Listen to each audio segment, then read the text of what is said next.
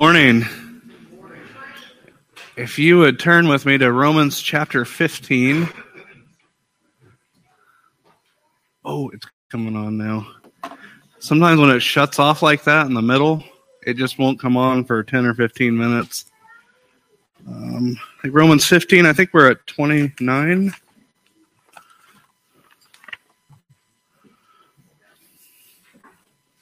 So this morning we'll be reading 29 through 33 of Romans 15.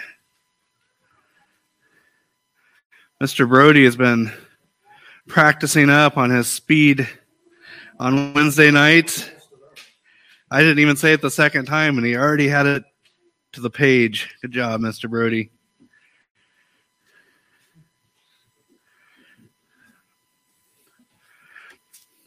Romans 15, 29 through 33.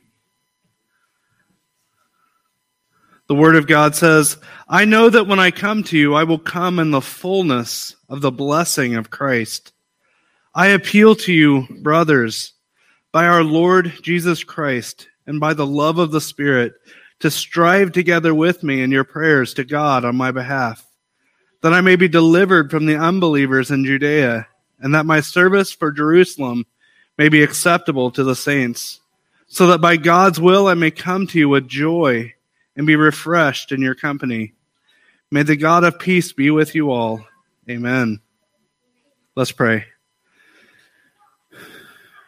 Heavenly Father, we come to you this morning, Father, as those who have been unfairly redeemed. Father, of those who come to you, Father, that you in no way, apart from your righteousness, have any concern for our prayers. And yet, Father, by your extreme grace and your extreme patience, Father, we know this morning for all those who are in Christ, Father, you hear our prayers. You hear us this morning as we cry to you, Father, that you would draw us. That you would draw us close, that you would sanctify us, that you would make us more like you. Father, this morning we need you above all. We need you to give us understanding. We need you to change our wills and our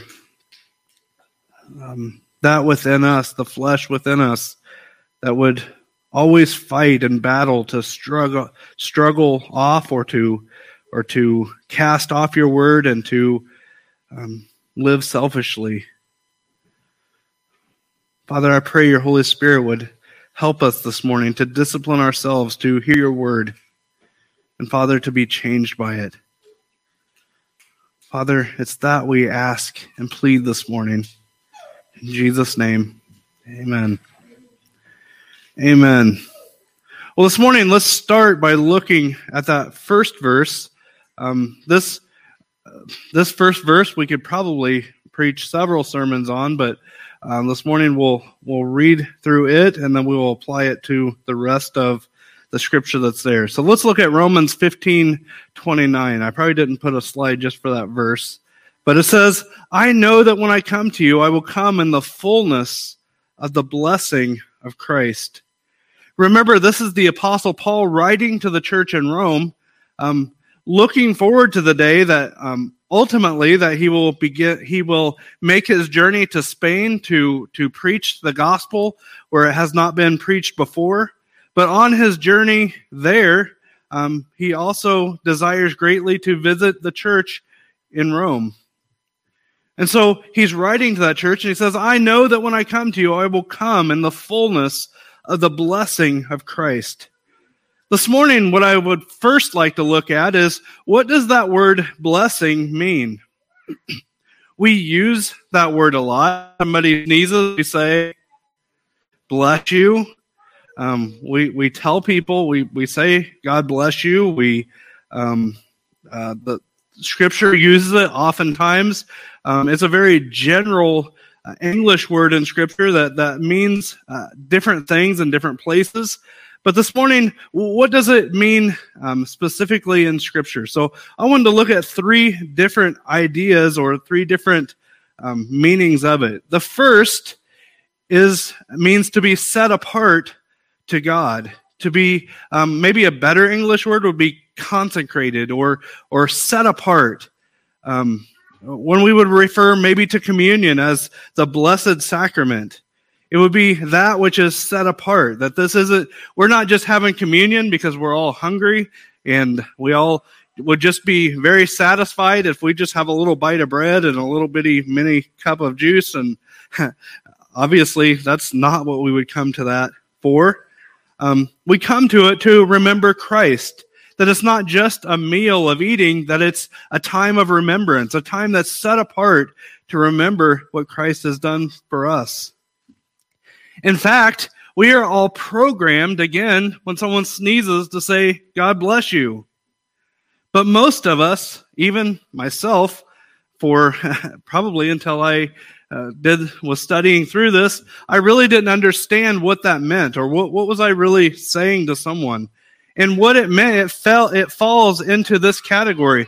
What we're actually saying is when someone sneezes, we would say, God bless you. We want that person to be set apart to God and to his service. To go deep into this, there's connections to the word blood, and that word blood has the connection of those things that were consecrated unto God. And as with that understanding, I know I don't want to dig way into that, but it simply just means to be set apart from God, which is ironic because even when I'm at Walmart and the guy, buying whatever, carrying the keg of beer on his shoulder, and he sneezes, and I want to say, God bless you. Now, I would like for him to be set apart for God, and maybe that's not a great illustration, but do I really mean that? When I say bless you, do I really mean that? I think most of the time I don't. I think I just say it because it seems like the Christian thing to say. Maybe I'm sure probably at least one or two of you are with me in that. But this morning I'd like us to understand that it really means to set apart to God. To consecrate. And that's what we want to see. But ultimately, if I say that to a stranger and I don't share the gospel, do I really want them set apart for God? It's sort of contradictory in terms. The second is to speak well of a person. In Luke chapter 6, verse 28, Jesus Christ himself tells us to bless those who curse you and to pray for those who abuse you. This word bless would mean to speak well of, that this person may be speaking ill of me, they may be accusing me, they may be saying mean things towards me, but Christ tells me to bless them, to speak well of them in return. Don't enter into their sin, but speak well of them. I think you and I have this extreme temptation in the world that we live in at the moment to speak ill of those who are in leadership over us in government. And I would tell you this morning, don't fall into that. I found my heart falling into this problem. But speak well, bless them, pray for them. And including those who are your neighbors and those who are around you in church. There's an extreme contradiction, if we understand this rightly, that to bless someone is to speak well of them. There's an extreme contradiction for those in the South. And maybe I'm probably pretty safe. Most of you don't have a lot of Southern terminology. But in the South, they have a way of phrasing things that is completely contradictory. And you guys probably want an example, right? So in the South, I hear this a lot. I'm not in the South a lot, but when I'm in the South, or I talk to people from the South, I've heard this. They will say things like this, and maybe even about somebody in your church. They might say, Sister Susan, she sure cakes on the makeup, bless her heart. Bless her heart does not exempt saying something bad before it. It's completely contradictory. It's silly, but it's those silly things that you and I sometimes do. Let's not speak ill of those around us. Let's not speak ill of those who are our brothers and sisters. Let's bless them. Amen? And third, it's an exceptional state of happiness. In fact, the word bliss, the word bless comes from this understanding of bless comes from the word bliss. That we would think of somebody who is in true bliss as somebody who's just overwhelmingly happy. And it's that definition of it that we find in Matthew chapter 5, verses 1 through 12. This is some of my favorite scripture. And young people, if you can memorize this is something great to memorize. Matthew 5, 1 through 12. It says, "Seeing the crowds, he went up on the mountain, and when he sat down, his disciples came to him. And he opened his mouth and taught them, saying, 'Blessed are the poor in spirit, for theirs is the kingdom of God. Blessed are those who mourn, for they shall be comforted. Blessed are the meek, for they shall inherit the earth. Blessed are those who hunger and thirst for righteousness, for they shall be filled. Blessed are the merciful, for they shall receive mercy. Blessed are the pure in heart, for they shall see God. Blessed are the peacemakers, for they shall be called sons of God. Blessed are those who are persecuted for righteousness' sake, for theirs is the kingdom of heaven. Blessed are you when others revile you and persecute you, and utter all kinds of evil against you falsely on my account. Rejoice and be glad, for your reward is great in heaven. For so they persecuted the prophets who were before you." Now, if we translate or if we look at this and understand it rightly, every time that it said blessed, we could say also means truly happy. Truly happy are the poor in spirit. Truly happy are those who mourn. Truly happy are the meek. Truly happy are those who hunger and thirst for righteousness. Truly happy are the merciful. Truly happy are the pure in heart. Truly happy are the peacemakers. And truly happy are those who are persecuted for righteousness' sake. And truly happy are you when others revile you and persecute you and utter all kinds of evil against you falsely on the account of Christ. It's truly happy. And see, what I find as I deal with people and talk with people, that at the heart of every person, at the heart of our flesh, is this deep desire to be happy. That is what motivates us, many people. That's what drives people. The problem is, without a redeemed heart, without being born again, the truly happy, us trying to make ourselves truly happy, always revolves around idolatry. It always revolves around false gods. It always revolves around what makes sense to us. I have people memorize a verse all the time, and of course, every time I want to think of it, I can't. I think it's Proverbs 14:12. Is that right? Maybe? That it says, Proverbs 14:12, that says there's a way that seems right to a man, but it ends in destruction. Why? The way that seems right always revolves around what our flesh and its idols that it forms says, this will ultimately make me happy. Think of it this way. There are many in our world that say, I will be truly happy when I win the lottery. And there are people who play that out in their minds. I've known people that just all the time are thinking, when I win the lottery, I'm going to do this and this and this. I'm going to get this. And how great will that day be? But that happiness revolves around the idol of money. That person will never be truly happy. They will always agonize. And if you don't believe me, look at the richest people in our world. Are they typically giving away their money? Or are they trying to find another way where they can add another zero to their account? That's what drives them. They are never happy. There are men who have so much money that they will never be able to spend it all. And yet they're driven to get another dollar. Why? This idol that they formed in their mind has exposed itself for what it truly is. It is an idol that has no power, that cannot save, that cannot give them happiness, and ultimately only wants more. Only wants more worship, more separation from the God of Scripture. Are you truly happy? In this scripture, we find the Apostle Paul. And we find that he is overwhelmed with joy.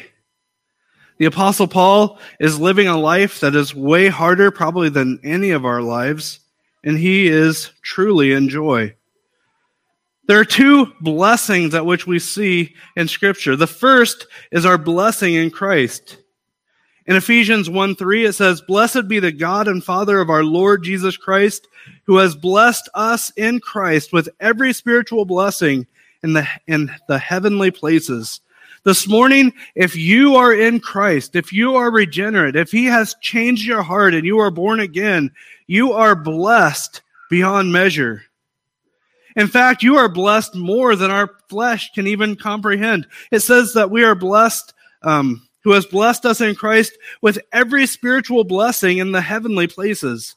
If you are in Christ this morning, you are already experiencing the blessings that you will experience for eternity. It's as if you were already in heaven, yet still traveling through this world. The Bible says that we are strangers in this world. We are sojourners, and our ultimate place will be with God. And if you are born again today, that is a sure destination. So sure, in fact, that you are already experiencing the blessings that come with being a child of God. In fact, every good attribute that we can think of, we already experience in Christ. John Calvin, in his Institutes of the Christian Religion, he writes this. He says, "If we seek salvation, we are taught by the very name of Jesus that is of him. If we seek any other gifts of the Spirit, they will be found in his anointing. If we seek strength, it lies in his dominion. If purity, in his conception. If gentleness, it appears in his birth. For by his birth, he was made like us in all respects, that he might learn to feel our pain. If we seek redemption, it lies in his passion. If acquittal, in his condemnation. If remission of the curse, in his cross. If satisfaction, in his sacrifice. If purification, in his blood. If reconciliation, in his descent into hell. If mortification of the flesh, in his tomb. If newness of life, in his regeneration. If immortality, in the same. If inheritance of the heavenly kingdom, in his entrance into heaven.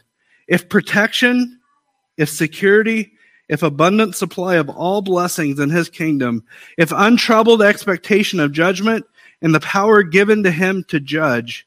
In short, since rich store of every kind of good abounds in him, let us drink our fill from the fountain and from no other. This morning, in a nutshell, it is this. When we think about our blessings in Christ, we find what Brother Jake shared in Sunday school, and what I've been reminded of in this past week is the great jewel of Christianity is this. It is to know God. It is to know the one true God of whom all blessings flow. If we don't know him, we are pitied among men. If we only know about him, we aren't experiencing his blessings. We are missing the true joy that can come from Scripture. If we are consumed with chasing idols, we will never come to know this abundant joy that is only found in Christ. The great jewel of Christianity is to know God. Everyone in this room, if you would draw near to him, he doesn't just offer you a book to know about him, but he offers you his divine revelation to you that you can know about him, to come to a place in your life where you come to know him in repentance and faith. And in that we find true happiness. If you are trusting in anything in this life, you will quickly come to realize that this life isn't all that great. I think one of the blessings, and I've shared this many times, I think one of the blessings of growing older and hurting more and seeing more and understanding the world better, the great blessing of it all is it shows us that when we were a teenager, we thought the world was everything. And then now I find myself in my mid-40s thinking, this isn't all that great. There's nothing here worth living for. There's nothing here worth, apart from Christ, there's nothing here worth dying for. In fact, when we look at young people today, when they are taught over and over that there is no God, that we came here from monkeys and fish and through evolution, young people are smart enough to think this through. And if you think this through, if you come back all the way to we're some cosmic accident that came from stardust, and one day the sun is going to devour the earth, and all of this is going to be over, young people come to the realization that this has no meaning. Has no meaning.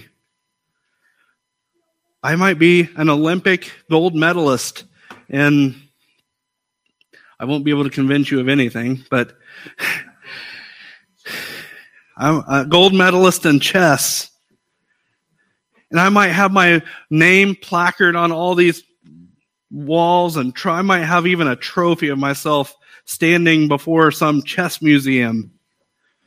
One day it will all be consumed.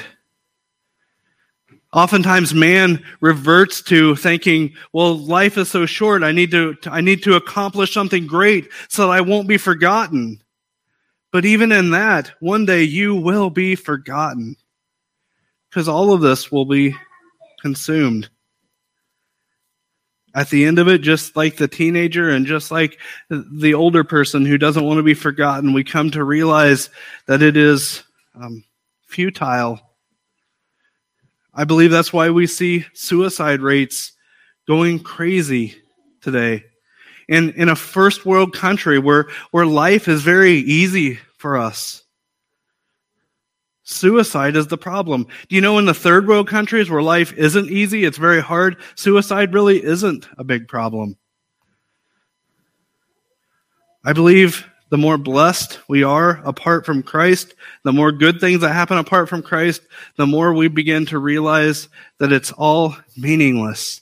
And apart from Christ, that is where it ends. This morning, the great jewel of Christianity is that we can come to know the one true God of the universe. That is a blessing bigger than anything you and I can comprehend. And it's a blessing that you can come to know today if you turn from your sin and trust in the work of Jesus Christ. Secondly, our blessings come from our service to God.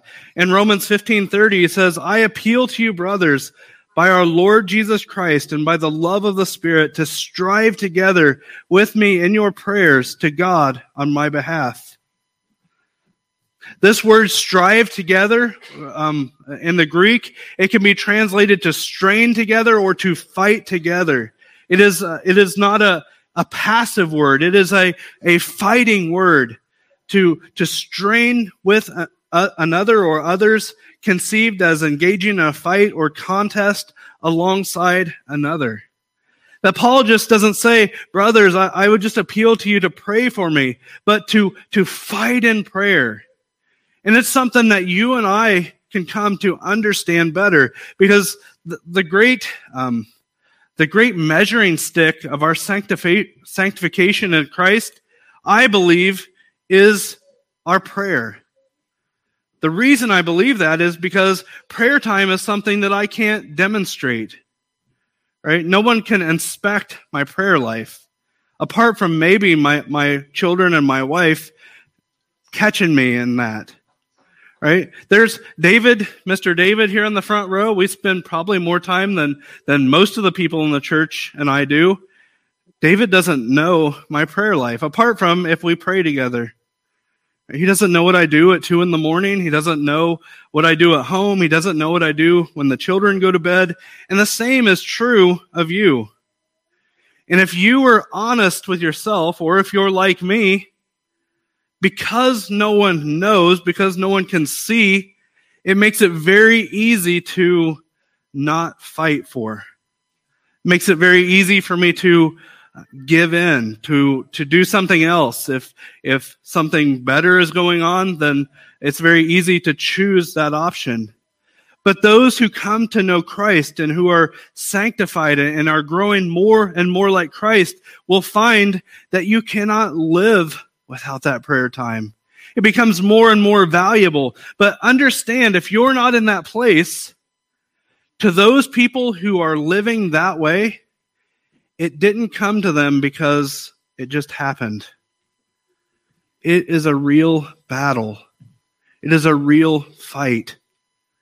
Because there's all kinds of things that are going to say, well, this is a better use of your time at this moment. Right? It's the same for spending time with our families or whatever it may be. There are enough, there are enough things to do in this world that the world will keep you busy 24 hours a day, 7 days a week, especially if you don't tell people no. And prayer is usually that thing that is given up the most. I tell you that not because I'm accusing. I tell you that because I know my heart. The battle must rage in that area. You must fight for prayer. You must fight for it. I can tell this morning, not to go way into this, but even there's times where, I'm going to get away from everything, and there's times where no one's here, and I'm praying here at the front of the church, and within 3 or 4 minutes, my mind starts to wander somewhere else. That's part of the battle. Part of the battle is to say, no, I'm not going to be distracted. I'm not going to think about what's happening later or tomorrow or this or that. We must battle in prayer. This morning, I want you to see this. If you are to be a man or woman of prayer, you must battle. It can't be passive. You have to fight for that time. To fight to control your mind. To fight to know God.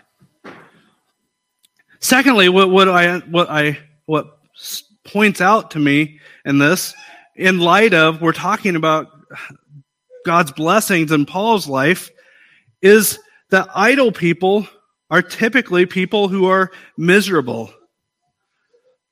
When we come back into the maybe the non-spiritual realm, when people come to me and they are depressed, I think this is even a statistic you would find in most books, that people who are depressed are 99% of the time are idle people. They're people who are not working. They're not doing things to keep themselves busy. And in fact, what comes along with depression is the idea that I'm going to be even more idle, that I want to get away, that I want to do the opposite of what's actually going to help. If you are miserable today, I would ask you, are you idle? Are you working? Are you, even if you're at home, this is male or female problem. If you're, I don't even want to talk about the female, because if I was to be honest with you, my wife is way harder working than I am. Oftentimes people would say, well, family and different people will ask my wife to do something for them, and they're like, well, why can't you just come right now? You just stay home. You don't do anything. You don't have a job. That's I'll tell you, that's deeply offensive, because if you knew how much my wife worked, she has a job. She teaches our children. She does more work in a garden than probably most grown men would do. She can't. Anyway, let me refocus. Even if we're stuck at home, let's make it an easier approach. We're quarantined at home. Don't quarantine at home and just watch movies all day. Find something to do. Be constructive. Do something. Plant a garden. Do something. But God has designed us in such a way that we are not well when we're idle. Moving on, Psalm 90:17, it says, "Let the favor of the Lord our God be upon us, and establish the work of our hands upon us." Yes, establish the work of our hands. Moving beyond our home lives, miserable churches are those who do not serve God. There's been a transition in the last 100 years or 200 years where more and more we have seemed to come back from the Reformation. We began to, in the American consumer society, we see church as not a place where they serve, but a consumer mentality that they come to church to consume. That the church is here to do for them, and that they have no position or place to serve in God's church. And this morning I would tell you that churches that are only gathering on Sunday mornings and they're not serving God together typically are miserable churches. They're miserable people. They're not people that are reaching out to the lost. They're not churches who have extreme joy. I can tell you in my past, some of the greatest times in my Christian walk have been times where I've went, and I'm not even a new person kind of guy, but I've flown to maybe California and spent almost a week with all these strangers whom I didn't really know, even had to stay in the same room with a stranger. And every day, we'd get up in the morning and we'd start and we would spend all week sharing the gospel with people who hadn't heard. Those have been some of the most joyous times in my Christian walk. There are men from those experiences that I still keep in contact with. And the same is true in the local church. As the local church strives to serve God, we tend to have much joy. As we go out and do God's work, as we see people coming to the Lord, as we see people being blessed, we have much to rejoice over. And that's what we find in this text. Paul isn't joyous because everything is going well. In fact, he's going to Rome as a prisoner, essentially. Paul has been shipwrecked. Paul has been, you notice what his prayer is. Pray that these people would accept this and that God would protect me from the unbelievers, essentially. That God would protect me from getting killed by these people who hate what I'm about and what I'm doing. And yet, of all of that, and remember, Paul is traveling thousands of miles without a car, without a yacht. Paul's life is rough, way rougher than any of ours.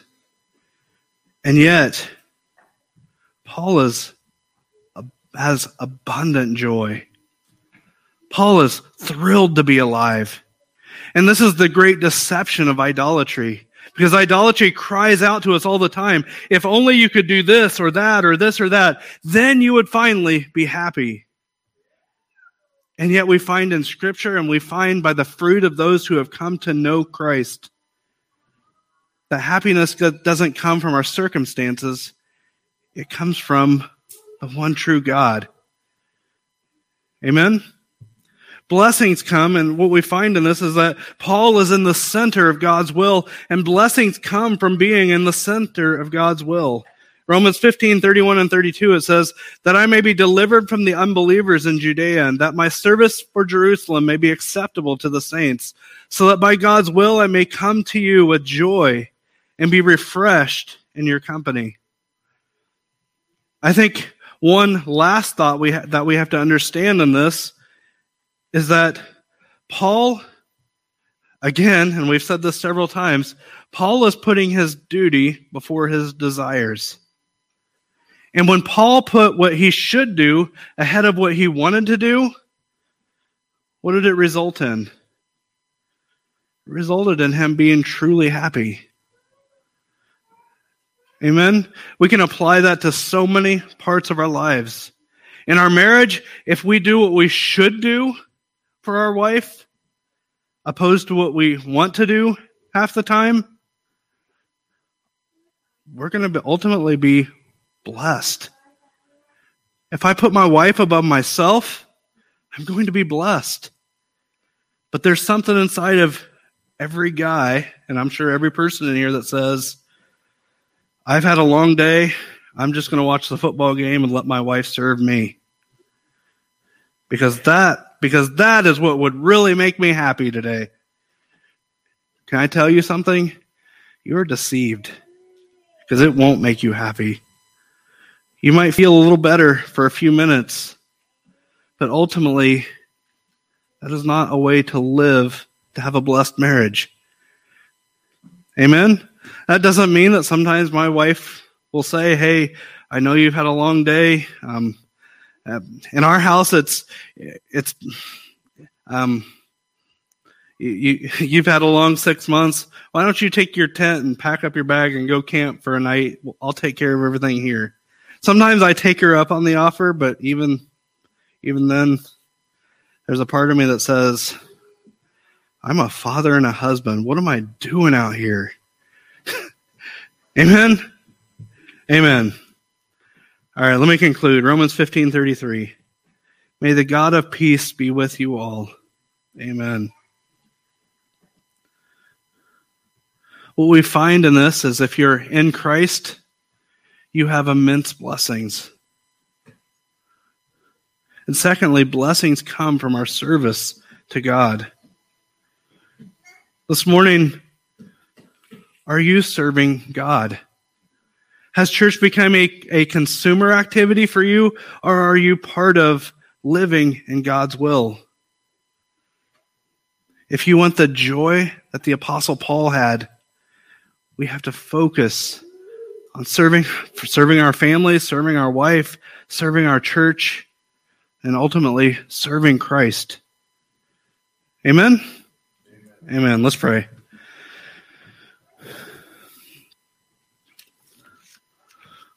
Father, thank you as we come to this text in Scripture, Father. Thank you that your word is truth. So often in my life, I have toiled. Even as King Solomon came to the understanding later in his life that all of this toiling under the sun was but meaningless. All of that which our flesh tried to convince us that we'll truly be happy if we could have this or do that or whatever. Father, I pray that your Holy Spirit would help us to understand that these are lies from the enemy. God, help us to put duty above desire. Father, there is no person who sets out your word and in a legalistic way says, I will do everything that it says and have no relationship with God and expect to find happiness. But God's Scripture lays out if we come to know you and we desire you above all, that we are blessed apart from our circumstances. So, Father, I pray that you would forgive us of listening to our flesh. Pray that you would forgive us for not being the husbands you've called us to be, or the fathers or the wives. I pray that you would forgive us for not being the Christians that you've called us to be. We seem to always be traveling in circles in the desert, being lured by one idol or the next. God, I pray that we would come to you, one, in repentance, that we would be people of your word, and two, God, that you would forgive us, that you would change our hearts, that you would help us to no longer be deceived by the schemes of the enemy. Father, for those who don't know Christ, they're living the same problem. They would think of Scripture, they would think of you, Father, and they would say, but I'm happy. And yet they don't know happiness. That they would hold on to their idols. God, I pray this morning that they would turn from their idols, that they would trust in you. Apart from how they feel, apart from what the world says that's going to result in, Father, I pray that they would turn to you today. And Father, for us who are in Christ, I pray that we would continue to turn. That being a Christian isn't just a one-time repentance, but it's an initial and a lifelong repentance. That we would draw closer every single day, Father, we pray in Jesus' name.